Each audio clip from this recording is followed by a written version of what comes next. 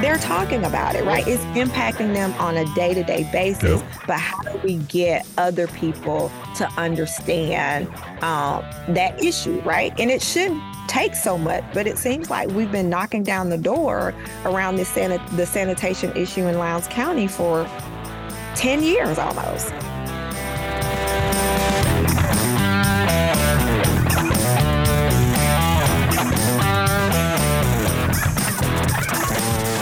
Alrighty, welcome in, kids.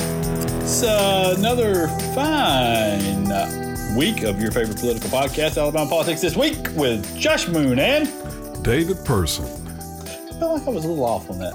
Like I was up and down. My emphasis was a little off on things. Do you want to do it again, or no? I don't care that much.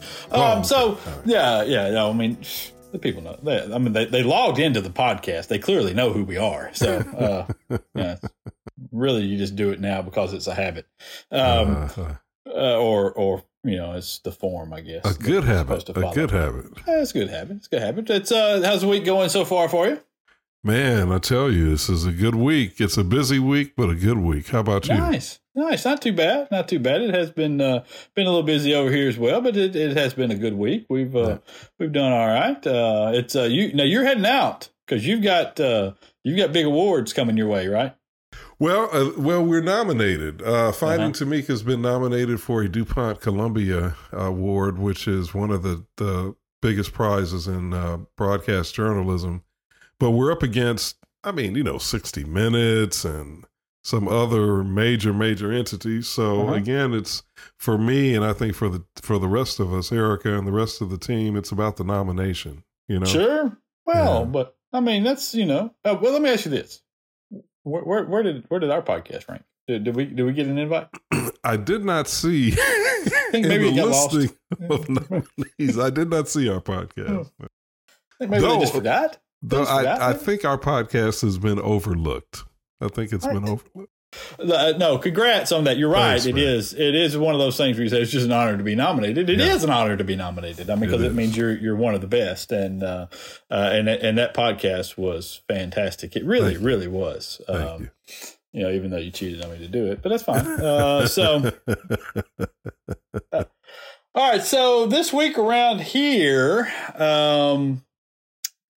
there's been a handful of things going. You prisons or gambling? What you want to start with? I think we should start with gambling. Okay. Because I think that's something that there's an urgency about that. There's not to say that there's not an urgency about prisons too, but I think the prison thing, unfortunately, I'm just not optimistic based on the current tone of the legislature. I'm not optimistic that we can push on that, but I don't expect to see much progress. I think there's actually a chance that if we push on the gambling thing, and you did a great job of that with your column, I think we can maybe see some forward progress if we just keep pushing.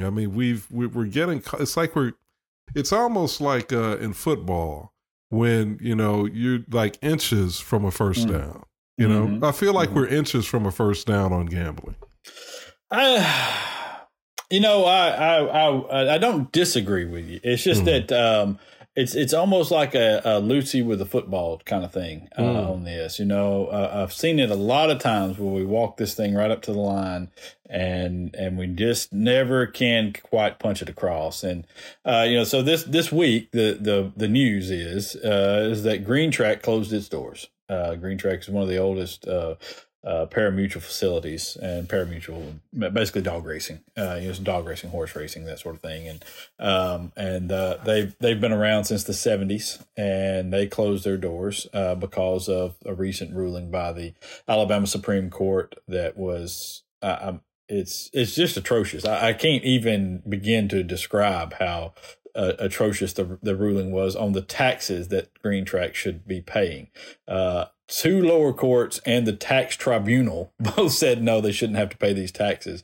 The Alabama Supreme Court came over the top of them and essentially took up issues that were not argued in a lower court, which is a no-no, which doesn't happen. That's outside the bounds. But they did it anyway because they're the Alabama Supreme Court, and who's going to stop them? And decided essentially that, Green Track needs to pay this tax rate. They need to pay this rate in which they taxed credits, which so let me just explain this, the idiocy of this. And I may have done it before, but if you go into a casino and you put $1 in a machine, whatever machine you're playing, and you win $10, right? And it comes to you in credits, in the form of credits on the machine. And so then you just sit there and you play that $10 out and you lose that $10. Well, the way the Alabama Supreme Court set this up, and the way the revenue at the time, back in the Bob Riley days, and this was the goal, was to shut them down by implementing this tax system that was going to make it unprofitable to play these games. And so the tax system that they wanted to put in place, that the Alabama Supreme Court now said should be in place, is you tax them on the $1 that was put in and on the $10 worth of credits. So you're taxing them on $11, right? You're taxing the casino on $11. Yet, the casino does not get to count the $10 loss. Yeah. So you're like, they've only actually gained $1 out of this, and so they're taxing them on $11, and they never got to count the $10 loss. And so when you start totaling up all these taxes, it essentially left the Green Track paying a tax rate higher than 100%. And which, I don't know if y'all know much about math, but what little I know, you can't run a business if the taxes are more than the profits. Yeah. So they closed, and I don't know what's going to go down there with them, or what's going to happen with the other casinos in Greene County. They swear to me at the revenue department that they're going to tax them the same as they're taxing the black-owned casino, but we shall see. In the meantime, Victoryland in Macon County has also had to lay off dozens of employees as well because they of a separate ruling that upheld a nuisance lawsuit filed by Steve Marshall against the electronic bingo machines that are being played in that county. And what I wrote today was essentially this. We've vilified the folks at Green Track and at Victoryland, and that's Nat Wynn at Green Track, and that's Lewis Benefield now, was Milton McGregor at Victoryland, and treated them as though they were somehow the evil Godfather-like villains in this. That they're the casino bosses pulling the strings, baby. When in reality, what took place here is they were running these businesses that were very successful. They were running dog track businesses. And all of a sudden, the folks in Mississippi started operating casinos. And the people that used to come down 85 just sped right on past, Victoryland, and went down to the coast in Biloxi and played those games. And the same, cut off all the flow of people from Mississippi that were coming over and playing games. And so they, like anybody, thought, well, we need to figure out a way to compete with this. We're running a business. Hell, if they were selling lamps and somebody started selling better lamps, it's the same concept. Okay. Just because we're talking about gambling doesn't make it any different. And so they started trying to figure out ways to compete with electronic games and things that would fit underneath Alabama's laws. And the one thing that fits underneath Alabama's laws, because we have bingo allowed in this state at various places, and we have bingo amendments in various counties around this state that allow for the games to be played. The federal government has ruled that electronic bingo is also bingo. And so therefore, you can play electronic games on Native American lands because the federal government recognizes it as the same game. Right. You're not playing in slot machines. And so that's what the folks at Green Track and the folks at Victoryland wanted to do. And they went out and went through the constitutional amendment process. And they got the legislature to approve bingo amendments for their counties, knowing full well that those bingo amendments meant that they were going to play these electronic games. That was the whole fight. That was the whole argument at the time. Yeah. Then they went to the people in their counties and said, hey, these are the games that we want to play. We would like for you to approve this bingo amendment. By greater than 75%, the people approved it. in those counties. Mm. And then the Alabama Supreme Court and Bob Riley and all these other people that were against it came in and they made up laws to stop it. They made up laws that are unique to Alabama in defining bingo, and they passed these things through the Supreme Court. Didn't go through the legislature to pass the laws. Right. Essentially made up the laws, defined bingo in a certain narrow way through the court system that outlawed this stuff. And that's been the whole fight ever since. And like I said, we've tried to vilify these people for just competing. Well, and it's to me, it's sort of a distinction without a difference. I don't gamble. That's not my thing. Mm-hmm. I don't have any problem with people gambling. I think people have a right to, if they want to gamble, they have a right to gamble. Right. But I have been inside casinos. And in fact, I went to one of the ones, it may have even been one of the ones we're talking about, that's down there in the Lowndes County area, just off Whitehall. the highway. Whitehall? Yeah, I think it's in the Whitehall area. Yeah. I know. Center Star, I believe, is the name of it. Oh, okay. See, I'm not. Yeah, I've been in all of them, man. Okay. And I'm not a big. I don't really care for that style of gambling. I gamble, but I'm more of a poker kind of a guy. So I'll tell you this, Josh. When I went in, and I've been in other casinos. I've been in casinos in Delaware and Jamaica and some other places. Just to see, and maybe I spent $5, or something like that. I can't tell the difference. Yeah. I mean, I honestly walked in and it just looked like every other casino I've ever been in. Yeah. So to me, it's a distinction without a difference in the first place. This whole argument where we're trying to, sort of create a little space for Alabama, within narrow legal confines, it doesn't make any sense to me. It all looks the same. What difference does it make if it's a slot machine or not? I don't know. I don't care. It doesn't seem to make any difference. The same people that are going to play a slot machine apparently are the same people that I saw sitting in Whitehall in this darkened, big, huge, cavernous room playing on these machines. I mean, they're just going to play whatever they're going to play. So why are we creating this big illusion about what is acceptable gambling and what is not acceptable gambling? Yeah. It's crazy. Well, it's I think it gets into the morals, alleged morals anyway. So a slot machine is immoral, but bingo isn't? Yeah, I know. What kind of sense does that make? If you actually want to get, because I've done all this, I've looked into this research and done a lot of stories and written about this, and I would venture to say among media people, I probably know as much as anybody about the gambling issue in this state. Uh-huh. And if you want to get right down to it.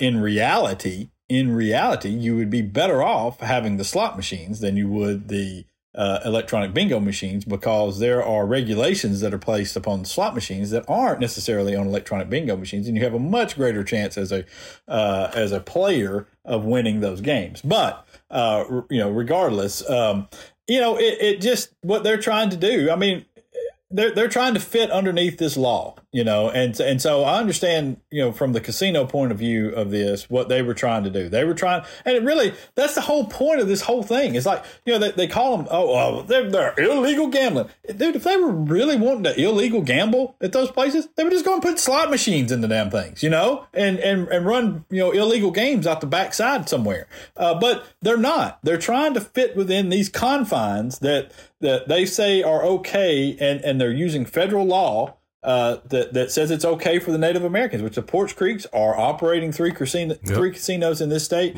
and nobody disputes their legal right to do so. Okay, they've tried, but nobody disputes it right now. These are the same games. They're the same games that are being played at these other casinos right now, and so it's just, you're right. It's idiotic to the lay person that goes, well, I mean, it looks like a slot machine and it looks like we're in a casino. What the hell are we doing here? Right. Where are the tables? Why can't I play a little blackjack? I mean, it's, I mean, that's what the normal person thinks. And if you really start to just take a step back, and I guess maybe, I have this like realistic brain, I guess. I can't. It's hard for me to get outside of the realism and stuff, and just things have to make sense to me. And if you really take a step back from this and just think about what we're doing, how is this really that much different from football? Yeah. From college football. I mean, that people go to college. Yeah. People. Well, I mean, not even betting. I'm talking about just going to college football games. Okay. Oh. I mean, you go and you spend hundreds and hundreds of dollars to go to these things. I mean, no matter what you do, you're going to pay for the parking. You're going to pay for the tickets. You're going to pay for the food. You're going to pay for the hotel. You're going to pay to go to this thing or whatever. Pay for the program. Pay for the shaker. Or pay for this or that. And so and it's all for entertainment. You're not going to get anything back. Mm-hmm. You're not getting any of that money back. And so you're going to pay hundreds and thousands of dollars, some people tens of thousands of dollars to go to these things to be entertained. And that's the same that's happening in a casino. Yeah. Yes. Can people get carried away? Can you have problems? Of course you can have problems. Okay. But we've got gambling in this state. Well, that's people are already gambling. And see, that would be my point to the people who say, well, what about the addicts? And I'm real sensitive to that. I understand addiction very well. It definitely has affected my family as it has affected millions of families around this country.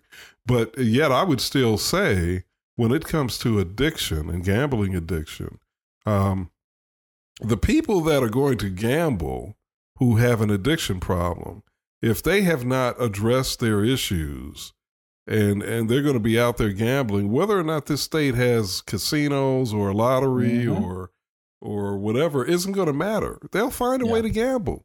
They can gamble without any of us ever knowing it, especially now with the internet. Yes. I mean, it's just, to me, that ship has sailed so far down the river that it's a wonder we're even talking about it, really. Yeah. Yeah, it is. And I've argued for a while, too, that the comprehensive thing that has been talked about, because there is a comprehensive bill that would essentially legalize 4 locations around the state. I guess technically 5 locations around the state, plus the Porch Creek facilities that are already operating, and would turn them into full casinos and allow them to build up resorts at those casinos to make destination spots. It'd be the Victoryland, Green Track, Birmingham Race Course, Mobile Greyhound Park.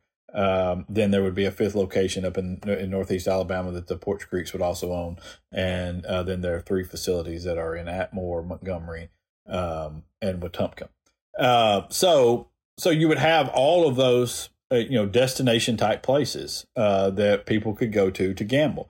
And my argument has always been, if you do that and then you put in a regulatory agency to control gaming in this state, make sure that it's licensed, and we have clear laws and clear felony laws for operating games outside of that, then you're going to probably cut down on the amount of gambling that's happening in this state right now. Because it's all over the place. Jefferson County, there are probably 6 or 7 locations right now in Jefferson County where you can go and play electronic bingo games. Some of which are owned and operated by family members of the sheriff. There. So, oh, really? Yes, there's a whole story there. Oh. And so, wow. It's a whole deal, man. And there are a lot of places if you know where to go in Walker County there are a lot of places all over the state. You said if you know where to go, you mean like like a juke joint way out in the sticks somewhere like that? Well, you kind of have to know. There's some places, man. Yeah. There's some. Let me tell you a story. All right. I'm gonna tell you a story. All right, I won't tell many stories. I'll save them from a book on Milton McGregor someday. But so Milton tells me this story one time, and I became friends with Milton McGregor, who's I thought was a really great guy. Okay, I did. I thought Milton was a good human person, good human being, a person that cared for a lot of people, did a lot of things. one of the stories that I heard from thousands of people was how he paid the medical bills and things for his employees after they raided his casino and shut him down the first time, and he went ahead and kept paying for their insurance and stuff even after that. But okay, so he made a lot of money too. Okay, nobody's claiming otherwise. The man was ultra wealthy. So Milton, one of the things that Milton owned was a fleet of airplanes. All right, and they rented them out. So I don't want to make clear that he wasn't just going down and give me the small one, or something like that. It wasn't. He wasn't flying from Montgomery to Prattville. But he had access. He had access. Yeah. But he had these planes that were over there, and they would use their planes to fly to various places. And so they went to Las Vegas on a trip for like some sort of a show, like a trade show. And they were looking at these different machines, and there was this guy who was there, who operates some gambling establishments in Walker County. Okay. One of the aforementioned nowhere to go places. Yeah. So he asked Milton what kind of plane he was in. Milton tells him what kind of plane that they're in. And he said, "Oh, I'm going to get me one of those." The next time they see him, this gentleman has his plane. Okay. That ought to tell you how much money they're making off of these little backroom places. Yeah. All right. So on a trip through Walker County, Milton says he goes to this guy's place. He asked him to come by and stop by to see him. Mm-hmm. And this is his house, you mean? His house? I don't know if it's his house or where. Okay. I want to say it's probably a business establishment. Oh, okay. All right. And so he takes him down into the basement, and he's asking him for advice on how to invest his money. And he takes him into this room, and there are 50-gallon drums all in this room, and he said probably 300 or 400 of these things, and they're all filled with cash. What? He said that's where his money was. That sounds like an episode of Snowfall or something. Yeah. Wow. So, yeah. Wow. Yeah. So, anyways, it's a lucrative business. It can be. It can be a lucrative business. And so I just I point that out to say there are a lot of gambling establishments around the state. Okay. And some of them are off the beaten path. All of them are making money. There is no tax dollars going to the state for this. All right. The Port Creeks don't pay any taxes, don't pay any state taxes. They pay taxes on their other businesses and on their hotels and things like that, but they do not pay state taxes on things. And so that's just not happening. And so you then end up with a guy deep in the furthest reaches of Walker County who has a basement full of 50-gallon drums that are stuffed full of cash, and he's got like 400 or 500 of those. Man, that's like, I'm telling you, that's like, it's like a mafia movie or an episode of Snowfall or something where or one of those power shows on Stars. I don't want people to hold me to the Walker County part. Well, whatever county, it's in Alabama. Yeah. No, I know. Yeah, all the rest of it is true. I just want to qualify and make sure that I believe that's where it was, but I'm not 1,000%. Regardless of what county it was in. Yeah. Yes, the man is saying that he walked into a room that had, it sounds like from what you're saying, tens of millions of dollars potentially. It seems that way. Yes, it seems that they're unaccounted for, not in a bank. For money. Yeah, that's crazy. Oh man, listen, there are some other stories. We need to get an address on that place. No, hell that. Hey, no, listen, let me tell you. If you're that gentleman and you are listening, I don't know where you are. I don't want to know. I don't even know your name. Okay, don't even worry about it. I'm being real facetious because I'm very sure that I'm not even sure of the county. Just to be clear. Well, okay. Yeah. I'm very sure a man in that position probably has taken extraordinary precautions that probably involve people with weapons to make sure that his money is safe. Yeah, I used Walker County simply because I know that there are a lot of those weapons type things that are taking place there. There's a lot of those that old Dixie Mafia kind of thing that goes on in those places. And so, but it's it just, to me, it's idiotic what we're doing. Okay, we see how much money we're leaving on the table. Clearly, we see that other states are doing this, and they've managed to to get it handled and make profits and stuff. We see that that how many scholarships are we down now from Georgia and Tennessee and other places that have lotteries that are allowing kids to go to college. Hell, Tennessee, in Tennessee you go to community college for free. You know that? Yeah, off the back of the lottery. And they don't pay for tags and state taxes and things like that. It's crazy, what we are doing here, and it's all because of this idiotic fight that we got forced into by some. Man, there are so many stories. Before we have to go to a break, let me just ask you this question, because you made an interesting point in your column that I think gets to the heart of this, at least to some degree. You suggested strongly that that this current state that we're in, this sort of purgatory as it relates to gambling in the state of Alabama, or if you want to call it a standoff, whatever you want to call it, that it has been financially beneficial for certain politicians and certain organizations for us to be in this state. So meanwhile, you got a select group of people that are making money off of the fight. Yes. Whereas you have a whole state of people who are not benefiting from something that we know people are going to do and have been doing. If they don't do it here, they cross the state lines to do it.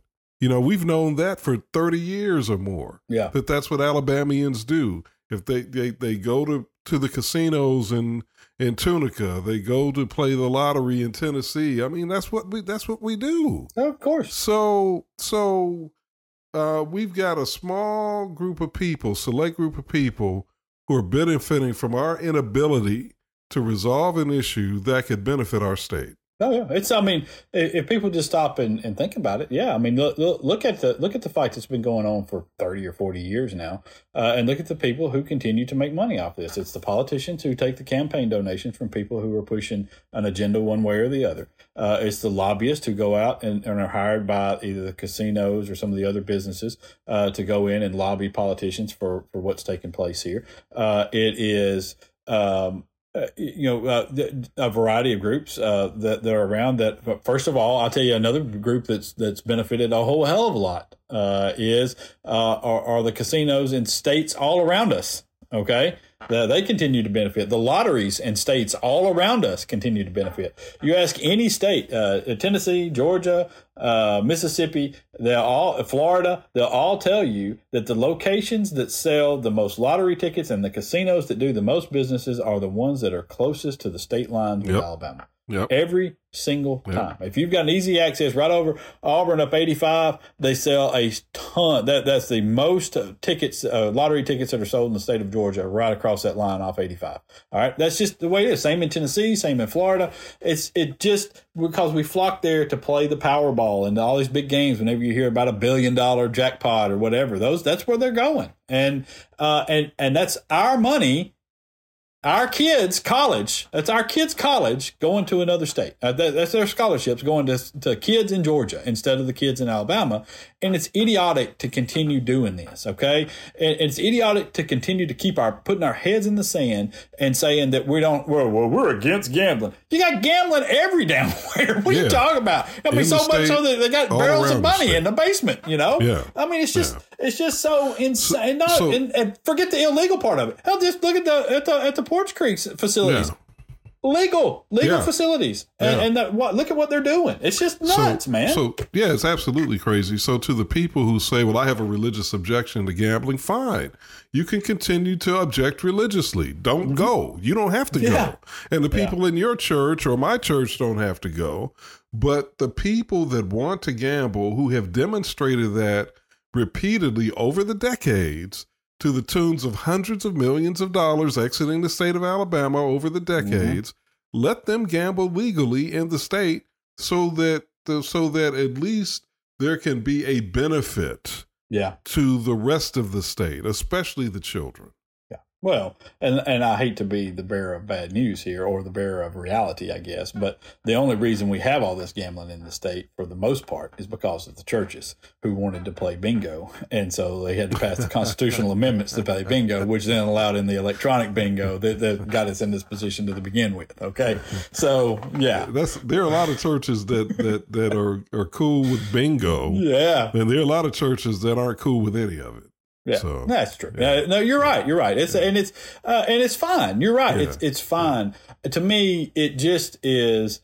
Can it be a vice? Of course, it can be a vice. But it's no different than anything else. It's the same as alcohol, the same as cigarettes, the same as so many things that are out there that we trust adults to make decisions on, and we put laws in place to protect overindulgence and things like that, and prevent it, and try our best to prevent these things from developing into higher crime rates and other stuff. And that's just what we need to do with gambling. We got it. What we don't have are the mechanisms in place to address the addictions and to address the lawlessness that comes with some of the problems that are produced by gambling. Because we're not going to have any more gambling for the most part. You're going to have about roughly the same, if not less, gambling. You're just going to have it in more focused areas and in better regulation and more money to put towards these programs to kind of counteract some of the issues that are there. Right now, we don't have any of that. We don't have any programs that are funded by the state to address gambling addiction because we don't have gambling officially in this state.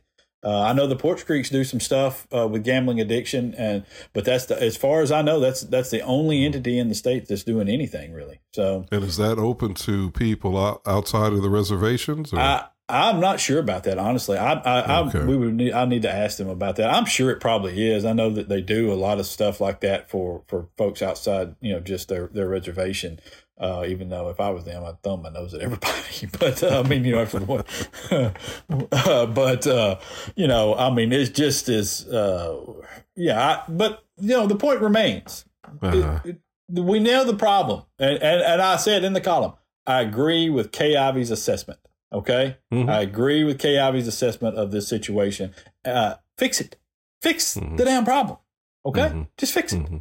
All right, let's slide out of here. We're going to come back, and we're going to have Tafani English on with us, and she is going to be the new director of the state office for the Southern Poverty Law Center in Alabama. And if you're unfamiliar with what that means, we are as well, as is everybody. This is a new initiative from the Southern Poverty Law Center, so we'll talk to her about what they're doing and where this is going to go and what it means for all the rest of us.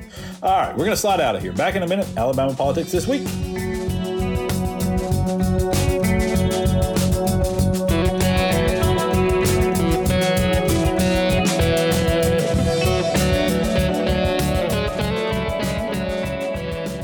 I'm David Person with Alabama Politics This Week. You listen to me and Josh every week, and we have a blast as we talk about Alabama politics and culture, and as we interview newsmakers and journalists about Alabama politics and culture. Thanks for your support of this great podcast, and I hope that you will continue to not only listen, but to share it with your friends, and also give us a rating on iTunes or Spotify or wherever you're listening to it. Thanks a lot. All righty. Welcome back. Alabama Politics This Week. Josh Moon, David Person, and we are happy now to have with us Tafani English, who is taking over a new role at the Southern Poverty Law Center. It seems like it's not only a new role, but like a new office, a new initiative, a new focus. And so we're going to get into basically all of that. But first of all, welcome Welcome. Thanks for joining us, Taffy. Thank you. Thank you for having me. Yeah. So I guess to be, really professional and start this, what you doing? All right. So I don't mean it to be that open ended, but seriously, to kind of talk about what are you going to be, what the role is, and what you're going to be doing.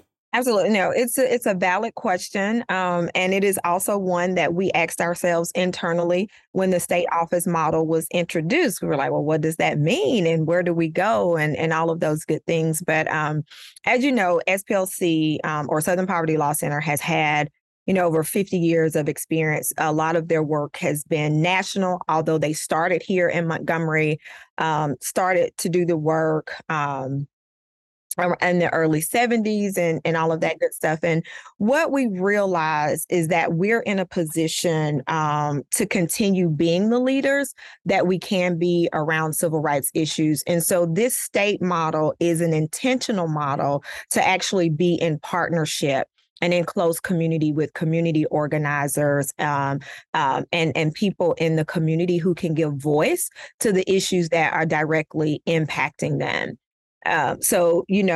Last year, my years are running together, but shortly after the pandemic, we went through a strategic framework process. And of course, we committed ourselves to doing this work more intentional in the deep South. So we have offices in Alabama, Georgia, Florida, Louisiana, and Mississippi. And those offices took on the national umbrella. So they all had a programmatic arm. They had the legal practice groups, and then we had the intelligence project. And overwhelmingly, because these issues, they're cycles, right? So we identified 4 impact goals, and we began to ask ourselves the question, how do we really grapple with things on a more local level?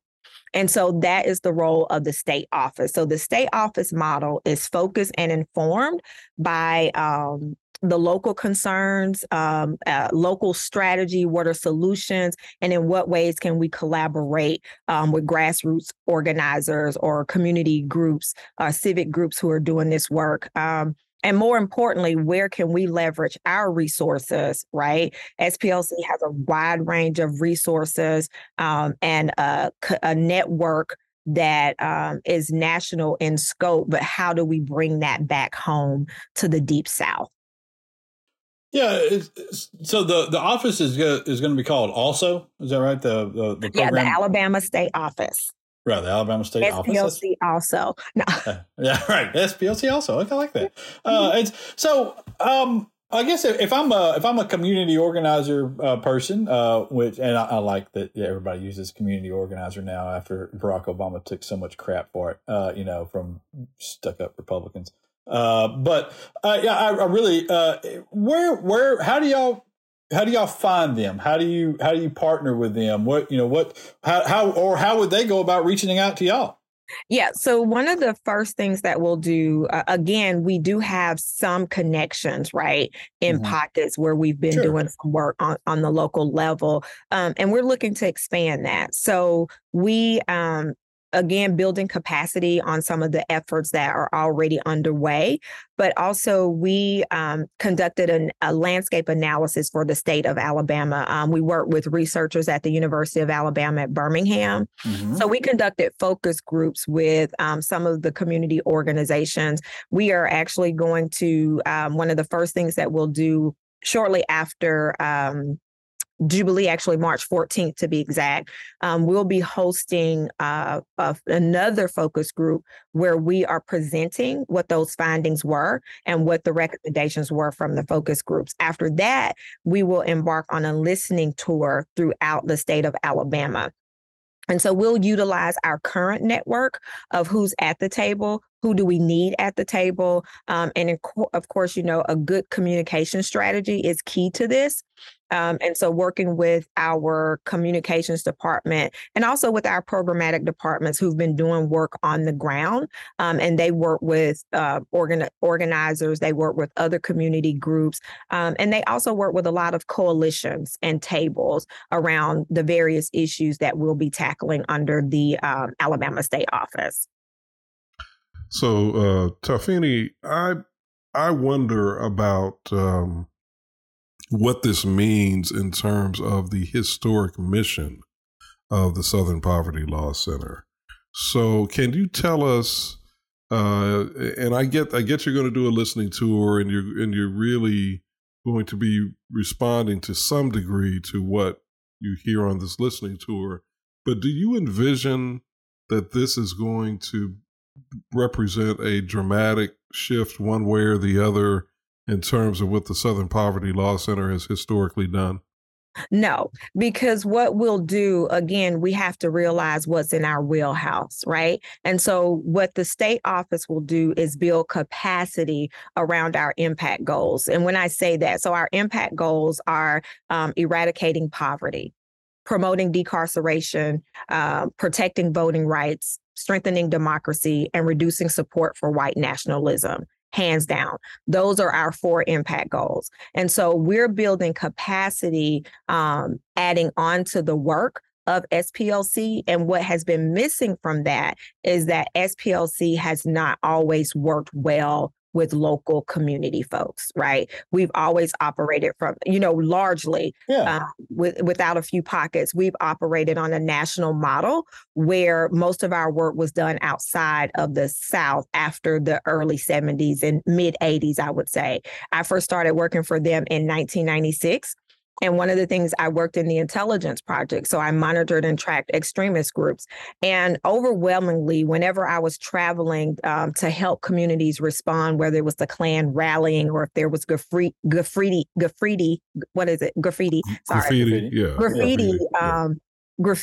or if it was leafleting, or if there was recruitment, any of those things, and helping communities respond to that, I often was traveling outside of my own community. I was either in the North, the New England states, or I was in the Midwest or out West.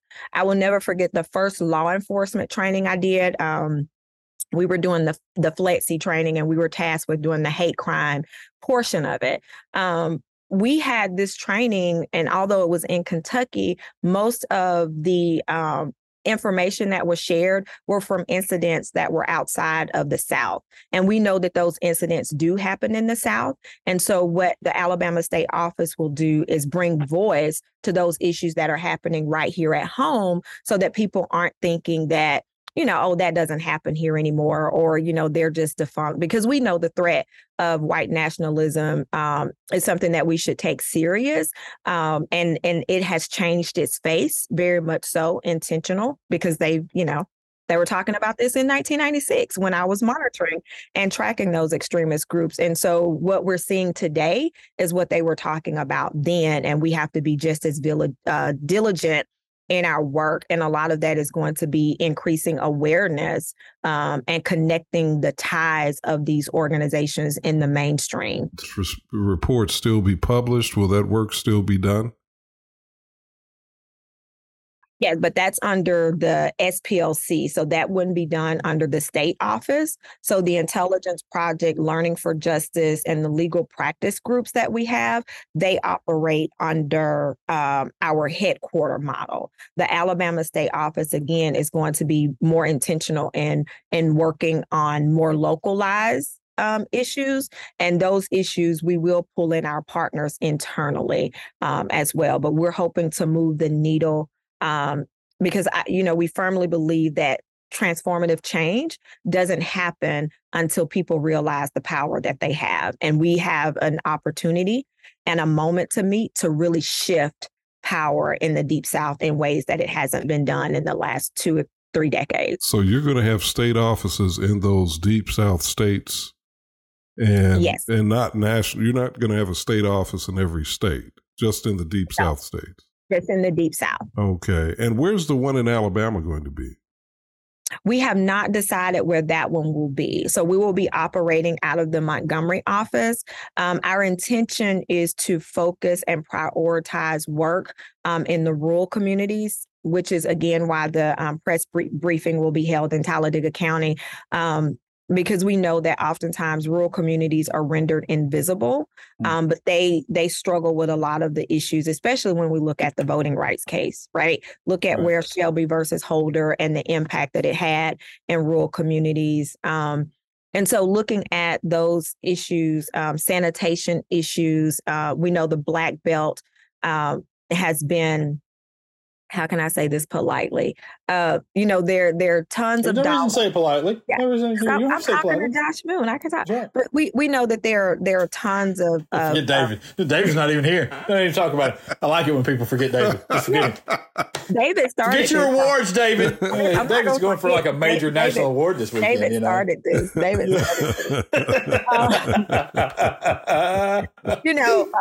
We look at the attention that the Black Belt needs, right? And I did fair housing work for a number of years, and I remember we were writing a grant proposal, and one of the consultants at the table, we were working with a consultant in another state, and the consultant said, "Just write the Black Belt in, and you'll get the grant." And that moment kind of just shifted my thinking, because what I immediately thought was, if someone who is not connected to this state can say that and know that the real work that needs to happen in the Black Belt isn't happening, then how do we, now that we have this opportunity with the Alabama State Office, how do we shift this, right? Even speaking of my community that I grew up in, we have the Talladega Super Speedway, right? That brings tons of money for that moment.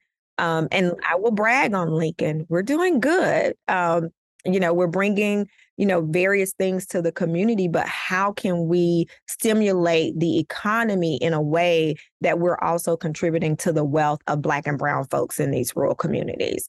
And so, looking at all those issues on a larger level. Yeah. It's, I've followed the Southern Poverty Law Center for a long time. I would call Morris Dees, a friend of mine, and still I've talked to him not too long back, but I understand exactly what you're saying, because I've had those thoughts as well. That we have this great organization that, quite honestly and openly, has a lot of money and a lot of resources, and I felt like a lot of times it was a lot nationally focused. And a lot of local issues kind of fell by the wayside. And, and I was telling my folks at APR that we were going to have you on the podcast this week, and talking about the new office that we were opening and stuff, or that y'all were opening. Sorry, I don't know why I said we, but y'all are opening. Yeah. Right. Well, listen, if you'd like to, I know a good podcast that needs some sponsorship, but it's but no, listen, in all seriousness though, one of the things that Bill Britt, editor over at APR, said was, he said, I hope that changes what has been happening over the last several years, because we used to get press releases and guest columns and things from them all the time, and we haven't gotten one in years now. And so I was going to ask, to bring all this together, I was going to ask, is there a communication strategy that's going to be put in place that will focus more of what y'all are doing in the state and let people know about these issues that are out there? Definitely. I just had a call yesterday, like at the very end of my day, with one of our reporters internally. And he also mentioned that he worked in Tuscaloosa. He came from the news world to us. And he talked about how, SPLC was always on the front, like we were right there, elevating, again, these issues, and a lot of times on the national level, but even sometimes locally, and wanted to know where, and we do have a strategy that is in this draft form now. It has been approved in the initial phase, but we'll continue adding to that. Because one of the things, that we know, and I say this too, just being in a rural community, when people come in and they're asking questions or they're just like, oh my God, what are you doing about this? It's as if we don't talk about it. But when it's your world, you're talking about it. If you think that people in Lowndes County aren't talking about the sanitation issue that is happening, they're talking about it, right? It's impacting them on a day-to-day basis. But how do we get other people to understand that issue, right? And it shouldn't take so much, but it seems like we've been knocking down the door around the sanitation issue in Lowndes County for 10 years almost. Oh, right? Long time. Or longer. And I think I'm saying 10 being generous. So it will take a strategic approach to do that. But I also think with our community organizers, we'll have 4 or 5 community organizers that will work from the northern all the way to the southern. So their footprint will be throughout the state, and we'll have an ear on the ground to what those issues are. Yeah, well, I think that would be great. I mean, because you're right, it is the Lowndes County deal, and all through the Black Belt, the sanitation issues all through the Black Belt that they've had for years and years, decades. Decades, you read the stories. Oh, they've got raw sewage in the front yard, and then 5 years later, they've got raw sewage in the front yard. And it's just the same thing. And is it? When you talk about the community organizers, are they going to be placed around the state or strategically, or will they kind of travel, or what's that look like? They will be placed strategically around the state. And so we're using the Alabama State Region map that is divided into 5 quadrants. And so they'll be in those 5 quadrants. And for the first year, I said it will be doing, part of the first year, we'll do these listening sessions, but we will also have them in the middle of the year. They'll identify 3 to 5 counties within those regions where we focus the next year's priorities of work on. And so that way we're covering, again, the entire state, and we're not being insulated, right? Which is one of the things, one of the reasons for the state office to be in a different area per se, just location wise. It seems like a very good thing. What's the first task? Where are y'all heading off to first? So the first task is after we have we'll have some participation after we do the announcement next week. We're going to work with the researchers at UAB to design the rollout of the Alabama landscape analysis. And so that is, it's a report that they did internally for us. And so we're inviting all of those stakeholders back to Birmingham, where we will reveal those findings. And from there, we will bring together a group of what we're calling strategic thought partners for how we design and set up our listening sessions, realizing that even within the state of Alabama, there will be differences in the ways in which we approach, engage, and enter in communities. And we really want to be very mindful of that as we go in. Once we conduct the listening tours, we will then announce what our priorities, the areas of work that we'll be working on for the next 2 years in the state of Alabama. And that's not to say that we won't work on any other issues, but we'll prioritize issues from those listening sessions. And then as issues arise, we'll have to determine how we approach them and how we work on them. Mm-hmm. Last thing, and for me anyway, and then we can we'll get you out of here so you can get started. But one of the things that I've also thought about a lot, and is that we have a number of really, really good groups out there. EJI, Alabama Appleseed. There's a lot of really good groups. Yeah, right. We could probably start that name, and we could name off 15 or 20 or so of groups that are out there that are doing this work. Do y'all plan to work with them? And has there been any focus on trying to combine not necessarily resources, but or I guess maybe resources and focus and try to direct everybody into at these issues at one time. Yes, we do have plans for doing that internally. We actually were planning to do what we were calling a civil rights principles strategy session for Jubilee. Because people will be here for Jubilee, and we wanted to bring people to the table. We've decided to push it back to April. And during this time, we'll strategize what is it that we're working on that aligns? Where do we have expertise where we all can work on certain issues together? So that is in the works. That is in the works. All right. Well, listen, I wish you luck on this. Us here at Alabama Politics This Week, soon to be brought to you by the Alabama State Office of Southern Poverty Law Center. Wish you great luck on. Listen, seriously, in all seriousness, and that was a joke. I was just joking. The producer is going to have a time cleaning this up. Oh no, we don't clean it up. We just go. Yeah, we just go. We don't clean this up. Are you kidding? He's not a very good producer. We don't. Word. David is like, I'm not in this Zoom room. I am.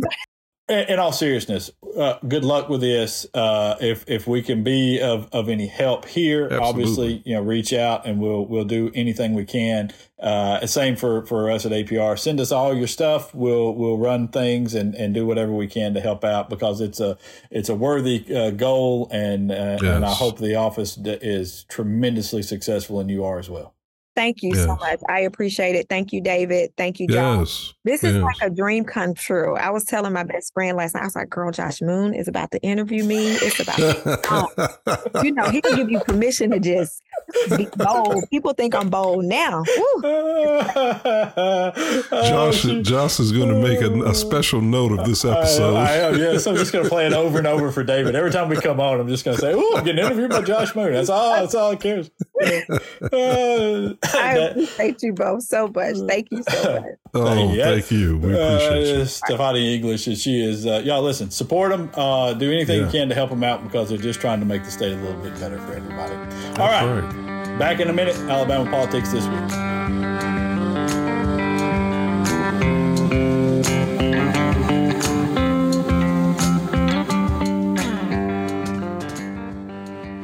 Hey, everybody. If you would like an opportunity to interact with us here at Alabama Politics This Week, we've got a great way for you to do that. Shoot a question over to apwproducer@gmail.com. That's apwproducer@gmail.com. Anything about Alabama politics you want to know about, I don't know, what everybody likes to drink, or where everybody likes to hang out, or whatever your question may be. What chances the Democrats might have in the upcoming midterm elections, shoot us a question over at apwproducer@gmail.com. apwproducer@gmail.com. Thanks.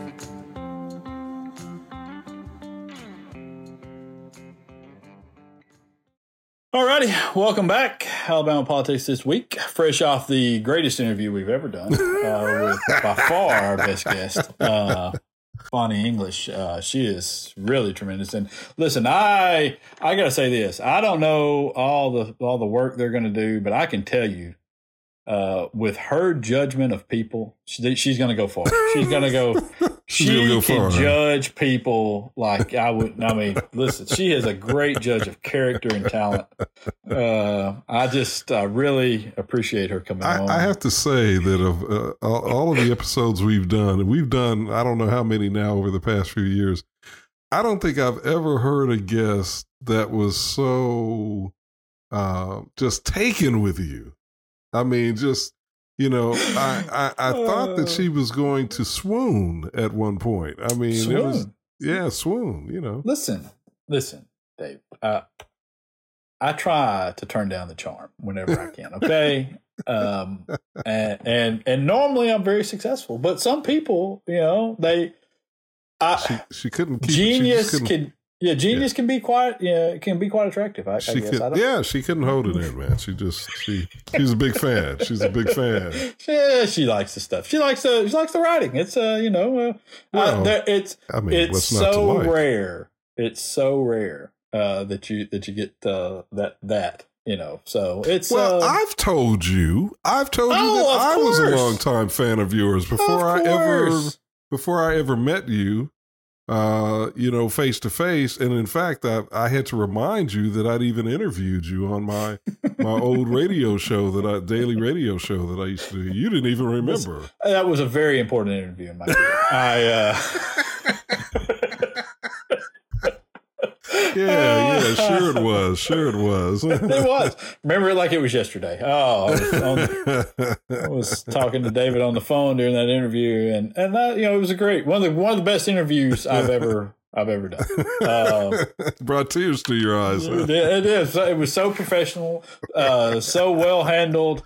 I thought this is the top. This is the apex of the whole thing. And so I'm not saying. I'm saying like it's. I don't typically get the we love you. We love you. Just it's effusive sort of praise. I don't normally it's he's okay. It's we can tolerate him. We can tolerate him. So it's always appreciated. And now you're saying that, but actually, if you go, if I, whenever, a lot of times, if I'm on your Facebook page, I see effusive praise. Well, I see effusive praise on your Facebook page. But those are mostly my mom. She got a lot of different accounts, and she just signs in and says.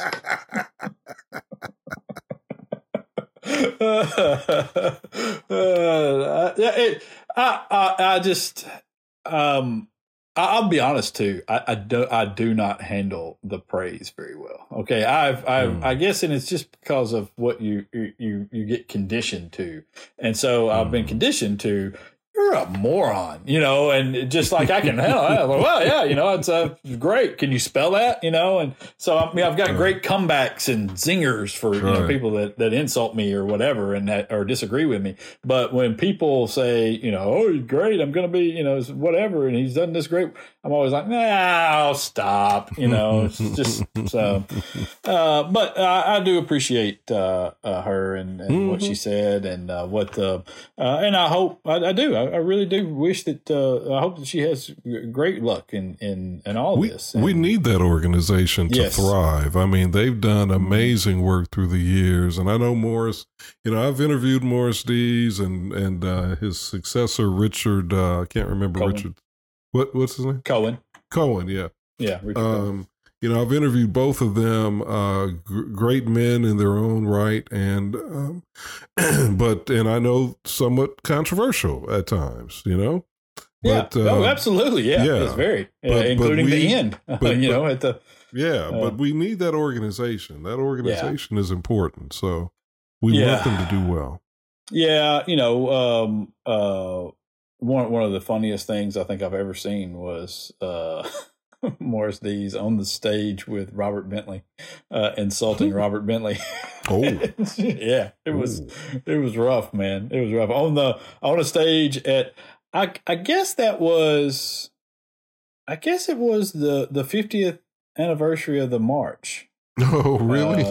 Yeah, and they were all on the stage at the state capitol, and I mean they had like is that the one where Clinton was there? No. This was one where Obama was in Selma. Then they had the actual end of the march. I believe that's what this was for, but I don't hold me to this. I may be confusing my events, but I believe that's what it was for. Was for they had the big event was in Selma for the Bloody Sunday deal. That's what Obama and all the John Lewis would bring his the bus tour there for the Bloody Sunday event. And then they had another event several days later in Montgomery, marking what would have been the anniversary of the end of the march. Where they got to the Capitol, and George Wallace wouldn't come out because he was eating biscuits, but Robert Bentley came out and got on the stage, and Morris just crushed him in front of all these people that were out there. Whatever event, I'm assuming that's what it was, but it was, oh, mercy, it was rough. You're right. Morris had some problems, and and there were some issues that took place there that I think he took. It led to his eventual ouster at there, and then Richard took over for a little while, and then he was gone, and so I just I mean what I said to her. The place has always had tremendous amount of resources. They've always had a lot of money, and because they've always done great work in the area of civil rights, and so I hope that she is very successful, because there are a lot of organizations out there that need them to be successful so they can also kind of piggyback and maybe go forward with that. And you ever been to that building? You ever been inside? Oh yeah, me too. Yeah. It's the most secure. It's probably the most secure place in the state. I mean. I've been in the Capitol, and it didn't take me. I mean, going into the Capitol wasn't as complicated as it was getting into there. Yeah, no, it's crazy to try to get in there, and I'm assuming even still today, Morris has the security outside of his house, because there was security there every 24 hours a day outside of his house, and. In Montgomery, where he lived, because he lived not too far from where I lived in Cloverdale neighborhood. I would imagine that the Klan, the remnants of the Klan, will never forget what he did to destroy that organization, to decentralize it, destroy it, and I think I would imagine that's sort of a lifetime. If they could. If some of those evil people could kill him, I think they would kill him. Oh, absolutely, they would. At any point in time, yeah. And they did a lot of that in Montgomery. Especially during the times when he became very successful at fighting off racism and racists. They did a lot of that killing of people and bombing their houses, and they were really big on dynamite back then. And so. So he had the guard, and people. I know that Morris and the SPLC itself can be somewhat polarizing for some people, even people on the left. That take issue with some of the allegations that he faced and that the organization has faced over the years, and I would say it's not a black and white world, and people are complicated and issues are complex, and people can do good things and bad things, the same people, and it's okay to say, hey, these people did some really good things, and also they did these things that they shouldn't have done and should have paid a price for. And I think that's true with Morris, probably, and I think he would probably tell you the same thing for the most part, that there were some mistakes maybe that were made, and so. I don't know that he would agree necessarily with how the end came about, and I don't know that I would either. But that's how it worked. All right, let's move along. Let's see. We have smorgasbord time. We can 400 prisoners, Katie Britt, or Warrior Cole. Which one would you like to tackle first? Let's go with Katie Britt, because I think we spend a lot of time bashing Republicans, and we should, in my opinion. But I also think we need to give credit where credit is due, when it is due. And Katie has gotten herself, I think, positioned herself well. I'm saying Katie. I don't know her personally. I'll say Senator Britt.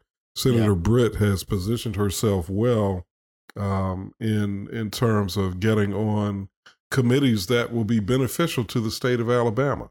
Yeah. And so I credit her for that, especially since the Senate is, still being controlled by the Democrats, and the fact that she was able to do that, working in concert with Mitch McConnell. And I know Mitch McConnell and Richard Shelby had a good relationship, so that probably helped. But the fact that she was able to basically put herself in a position to continue to be a good steward for the state of Alabama. I mean, we've got, especially North Alabama, we've got all, hundreds of millions of dollars that have come in here courtesy of Senator Shelby, and we thank him for that. And so I think she's in a position to continue that, and that's going to be good for us. Yeah, I think the state voters and made a pretty good decision, pretty good call. I would have liked to have seen her Democratic opponent, obviously, but at the same time, she is on the committees that she needs to be on. I think a lot of those people also are very comfortable with her because of her past work with Senator Shelby, being his chief of staff and working around there. I think that she handled, at that point in time in his career, she handled a majority of the things that came through that office and a lot of the decisions. And I think she negotiated a lot of the deals. And so she knows how things work, and they appreciate her. And you can bet one thing, Mo Brooks would not be on the same committees. So we're benefiting from the establishment, quote unquote. Well, he wouldn't even want to be, based on the things that he said. I don't even think he'd have an interest in it. It sounded like to me. I think Mo Brooks has an interest in Mo Brooks and whatever, whatever helps him. So, but no, I think that that this is exactly what you said, and to what you're saying about Katie. You're calling her Katie. I don't know her either, but she looks so young that you almost, you know what I mean? You call her Katie, I think more out of, it's not a disrespect of any sort, I wouldn't say, but it's just that she looks so young when compared to other people, even other females in the Senate or in Congress for that matter. It's almost like AOC, it's kind of the same way. I kind of feel like the same way with her. It's just their look is so youthful. And that again, I hope that neither of them would take that as a put down of any sorts. Because I don't in any way suspect that they're incapable somehow of things, or lacking in, especially in intelligence, either one of them. So I just, you automatically kind of, to me, I'm just kind of inclined to call her Katie, Yeah. And I get that. And I think it is sort of what we do, again, without any disrespect being intended, but just, again, the youthfulness. And also, quite frankly, she's got a charismatic personality that I think, we respond to, whether we agree with her politics or not, we respond to that personality. But I try to check myself because I know that the inclination in our society is to disrespect, to consciously disrespect women. Yes. And to diminish women. Yeah. And while I don't agree with her politics, I want to make sure that I'm respectful of her achievement, and of her, what she's earned, and she's earned this. So, that I was really trying to check myself, because I see it all the time. I see it all the time. We diminish women. Yeah, no, you're right. You're right. It's I need to start getting into the habit of saying something like Senator Britt or something like that. So it's you're right about that. The state wanted to release roughly 400 prisoners this past week. They failed to do so because the Alabama Department of Corrections failed to notify, as was required by law, they failed to notify the victims of some of those folks that they were going to be released and give the victims an opportunity to say something about it. And so they're still in prison after Steve Marshall filed a lawsuit, but that's not really what kept them in line or kept them in there. They delayed the issue because the notifications hadn't been made. And I think, that was just really more grandstanding by him than anything else. But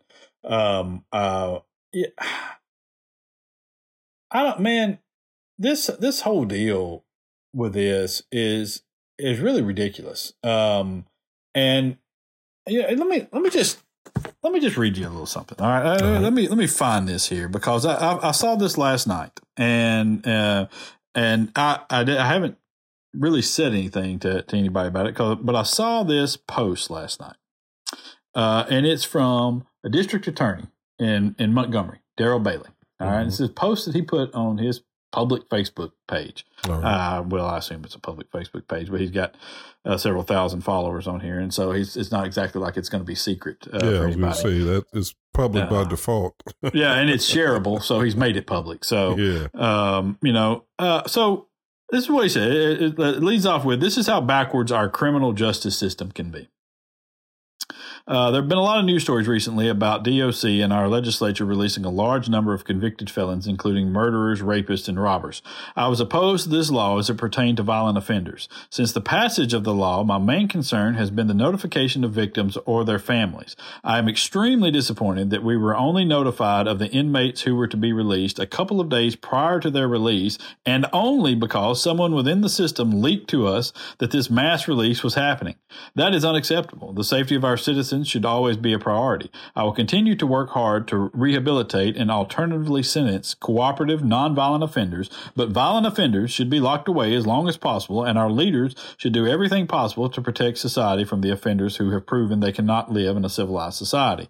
But to the really backwards part, I prosecuted the man in 2004 for stealing a purse. He had one prior theft. The judge sentenced him to life. He had one prior. He stole a purse.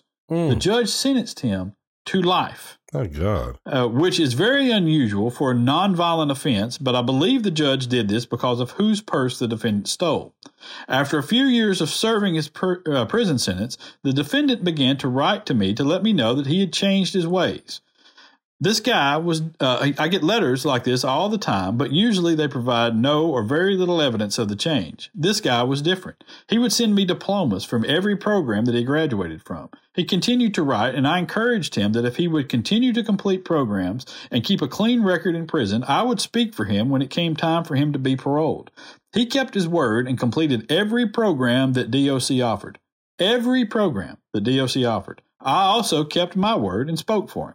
Despite the DA who put him in there speaking up for him, the parole board denied his release. By the way, I also spoke with the victim, who was in utter shock that he was still locked up, and joined me at the parole board hearing in asking for his release. Fast forward to this week, DOC and the legislature are releasing murderers, rapists, and robbers in mass numbers. What about this defendant who committed a theft? He committed a theft 19 years ago, and he's still in prison. Oh, God. 19 years ago with one prior offense. I mean, man, what are we doing? You know, That's insane. Yeah, that's insane. And I know there are other stories like this out there of other people. Beth Shelburne, who we've had on here, has written tremendously about these people and covered prisons better than anybody out there.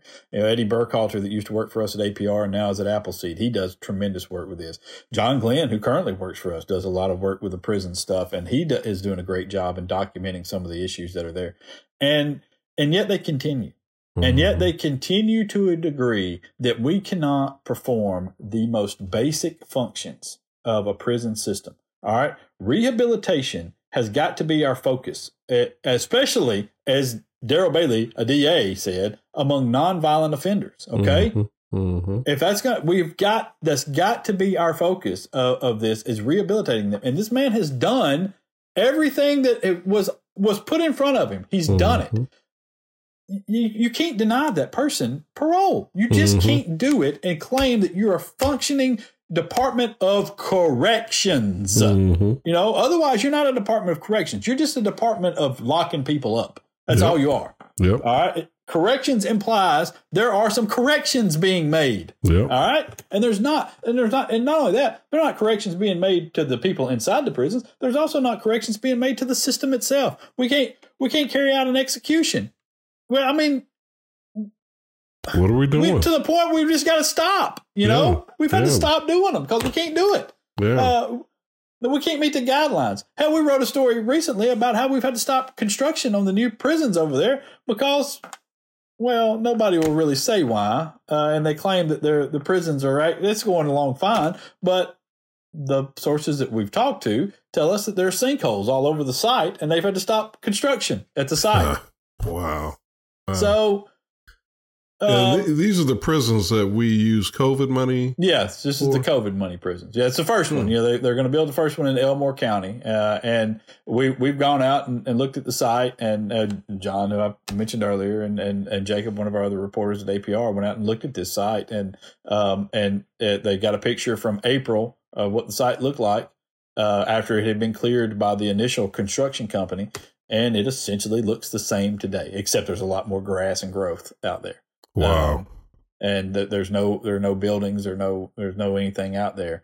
And so we've asked around and said, this is what we've heard. And all we've gotten back really is the ADOC saying, no, everything's fine. We're good. No biggie. Everything's rolling along just fine. In the meantime, the construction company won't talk to us, which, it's kind of a red flag. Yeah, that's a huge red flag. But it also to not just say, "Hey, everything's fine, guys. No problems. We're on schedule." Yeah.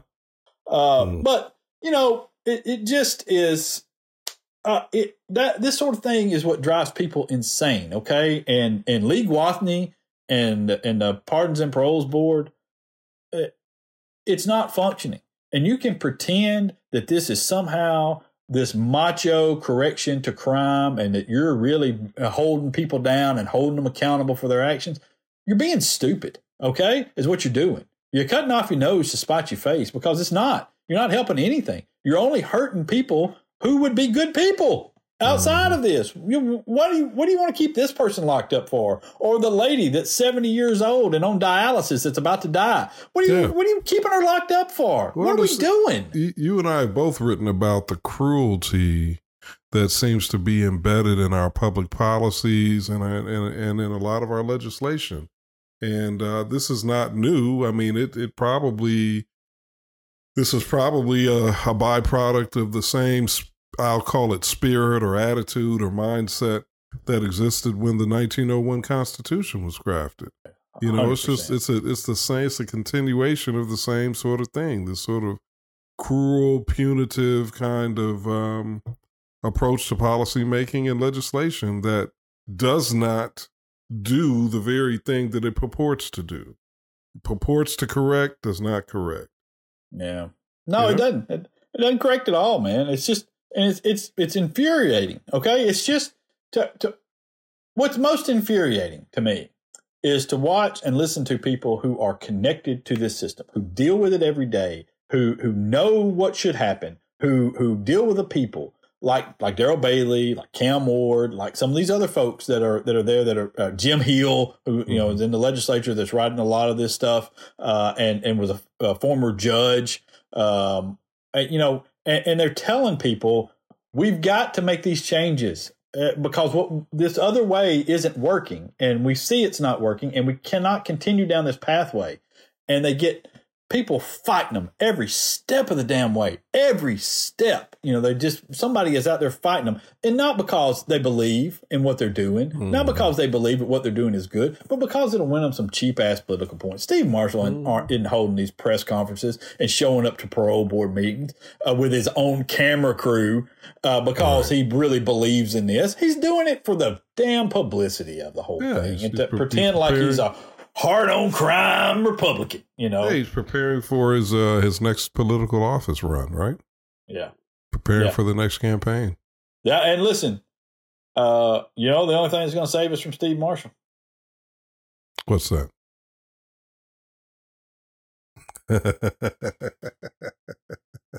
You're probably right. You're probably right. Yeah, I mean that's it. It's it's will or bust, baby. Yeah, I think you're right. Yeah, I mean, with the way things currently look, I think you're exactly right. So y'all, I'm gonna use the same line that I've used with John Merrill. You may not like John Merrill, but we could be way worse off. You may not like Will Ainsworth, but we could be way worse off. All right. I'm not running the Ainsworth campaign or anything, but I'm just saying, if there's two choices, I know which choice is the right one. Yeah. And which choice is the absolute wrong one. Absolutely. Yeah. No, I'm with you. No argument for me on that about your boy. Well, get your girl Kay Ivey to do a little more of this gambling stuff. I tell you that. Warrior Cole. What? So I followed this. Mhm. You know, I'm not reading the stories every day or anything, but I've read a lot of the stories about the Warrior Cole strike, and that it has gone on for now 22 months, I believe, right? 22 months. And so there is now a group that is pushing back against this. Yeah, there's a religious group, and I say religious group. It's actually they're not pushing against it. I'm not. Let me take that back. They're not pushing back against it. They're just encouraging them to end it, right? Yeah, well, they're encouraging them to end it, but they are pushing back in to this extent. They are siding with the strikers and saying that they are affirming the strikers' assertion that the working conditions are horrendous.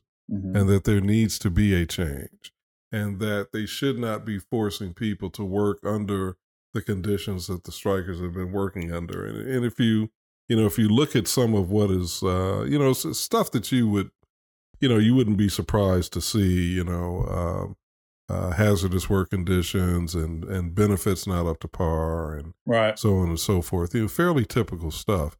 But 22 weeks is 22 months is a long time for people to be out of work. Mm-hmm. And it also speaks to, though, how strong their conviction is that something's got to change. My understanding is that they initially started out with about I think 1,100 people. I think that number is right. 1,100 people striking, and now the number of people striking has dropped, but it hasn't dropped that. I mean, it's still the overwhelming majority of them. I think it's dropped to about 800, and so that's a little bit more than 20%, but still. I mean, it's well over 50%, and I think that still speaks to the fact that there is something here that should be examined. There's something here that should be corrected. And so now we've got these clergy persons who are signing this letter, clergy persons and maybe some lay leaders too, signing this letter basically saying to the company, it's time to end this. It's time to end this, take the corrective action, and also, put these people back to work. Yeah. Because they're suffering, they're suffering with this strike. Yeah. I feel like they had good reason to go on strike. It's tough, man. There's been so much back and forth between the two sides, hurtful back and forth between the two sides, and really less so from the worker side than anything else. I know there's been some allegations of things, but a lot of that hadn't really panned out, and so I would just like it for the company to do the right thing with it, and to stop this, and they're not asking for some unreasonable thing. The workers aren't. Put them back to work, and let's make some concessions here that are meaningful to them and protects those workers and gives them a decent wage and a way to make a living and raise their family. Still, let's stop this from the other side. And I appreciate what the clergy group is saying on this. I do, and I don't necessarily disagree with the sentiment on this. But I just think the workers had good reason to do this, and I'm sorry, man. I can't. I got a real problem going against workers on things like that. Same here. I'm a worker guy, and a union guy, and I just think that it's I just feel like they need to the company needs to take a look at those. I don't think the demands are unreasonable. They're not. They're not unreasonable demands, and I think that they ought to, your workplace should be as safe as possible, and the people working for you should make a decent percentage of the profits. That's just the way life should be. That's right. And let's also mention here that according to this story in AL.com, the company's largest shareholder is an entity called BlackRock. BlackRock. And BlackRock owns everything. Okay, but BlackRock has also called on Warrior Met Coal to end the strike, to come up with an agreement. Yeah. So when you've got your largest shareholder saying, "Hey, it's time," again, it seems like that's something they would pay attention to. Yeah, you would think, right? But I feel like that the sentiment from the majority of the public is on the workers' side on this, and because of their demands and the reality of their situation, and I feel like they're in the right here, and I understand what they're saying about this has gone on for 22 months and some people are suffering and all that. I get all that, but you know what? In another way, that's pretty damn admirable that 800 plus people are still striking 22 months later because they believe in what they're doing. And let me tell you this, all right? Those people that do that, the people who start a union and the people who go on strike for unions aren't usually doing it simply for themselves, okay? And history will bear, even if they are simply doing it for themselves, history will bear out that what they're actually doing is doing it for the people, the workers of the future. And especially the people that start a union. That's they're giving up portions of their paycheck for benefits that they won't see until years down the road.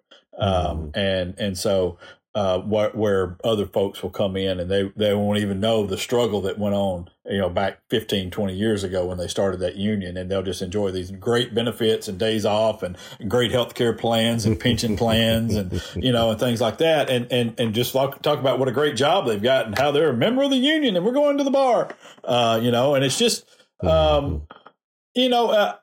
it is, it's admirable what they've done for each other. And, and I gotta say, all respect to the clergy folks, but, fellas, if y'all think, and ladies, I assume too, if you think you're right and you're still fighting for the damn thing, fight on, fight on and do what you need to do. Get that, make them do what they need to do. So, but that's me. All right. Let's, right wing nut time. We're going for a twofer. All right. We got a 2-week special for you on the right wing nuts. It's Ron DeSantis because he is an asshole. Okay, an asshole of the first degree. He is under our pardons and parole system. He would be a lifetime asshole felon. So, I mean, what this clown is doing in Florida, and the story of New College down there, that if you're unfamiliar, New College is a small, very small public institution in Florida that has prided itself for years on its inclusivity. It started back in, I believe, the 70s, and its whole thing, the whole thing about it was its inclusivity. It offered programs to minorities and to other people, and now it's a big LGBTQ campus. They are all about inclusion and diversity. They're still small. I think it's like 700 or so students. So not a big place. It has become, because when you're small, you're an easy target for a bully. Okay. And that's what this college is. They don't have a lot of big time, well-known grads. They own a lot of people pushing and giving money and things like that, donors and people on the board with great standing. They don't have a lot of those people. And so they become an easy target for an asshole. Okay. And that's exactly what Ron DeSantis has decided to do, because now he is attacking this group of people and this college and essentially forcing it into a 180 by putting new members on the board, including the jackass that came up with the CRT nonsense, and the guy that runs Hillsdale College from Tennessee that was trying to get all the charter schools in Tennessee. He's put them on the board to start turning this thing the other direction and turning it into some sort of a Christian school. And in the first board meeting the other day, they booted the president, and DeSantis has given them $15 million to hire new faculty at the college. It's atrocious. It is 1,000% atrocious what he's done. And in that first meeting, the CRT guy started on some rant about how inclusivity and diversity are actually very divisive concepts. That's utterly ridiculous. It's divisive only if you are ignorant about or in denial about history. If you know anything about history, then I don't know how you could have a problem with inclusivity, or maybe you just don't care about history. Maybe that's you're such a white supremacist or you're such a racist that you just don't care about history. But yeah, you're right. He's trying to flip this school, and you're right. They don't have the resources or perhaps the alumni backing to put on a good fight. But let's also remember that this is the same governor who took on Disney. Yep. So I agree with you that he's a bully, Josh, but I think he just thinks that anytime he's in the room, he's the biggest, baddest, so-and-so in there. And I don't think he cares in fact, I think he actually relishes being in the position of picking fights. And I don't think he cares about the size of the entity. He just cares about how does this further position him to be the Republican Party's next, presidential nominee. Yeah, I think you're right to a large degree, although I think that what he weighs every single time is the political advantage of whatever it is he's doing. And in these cases where he loves to pick these fights, you're right about that.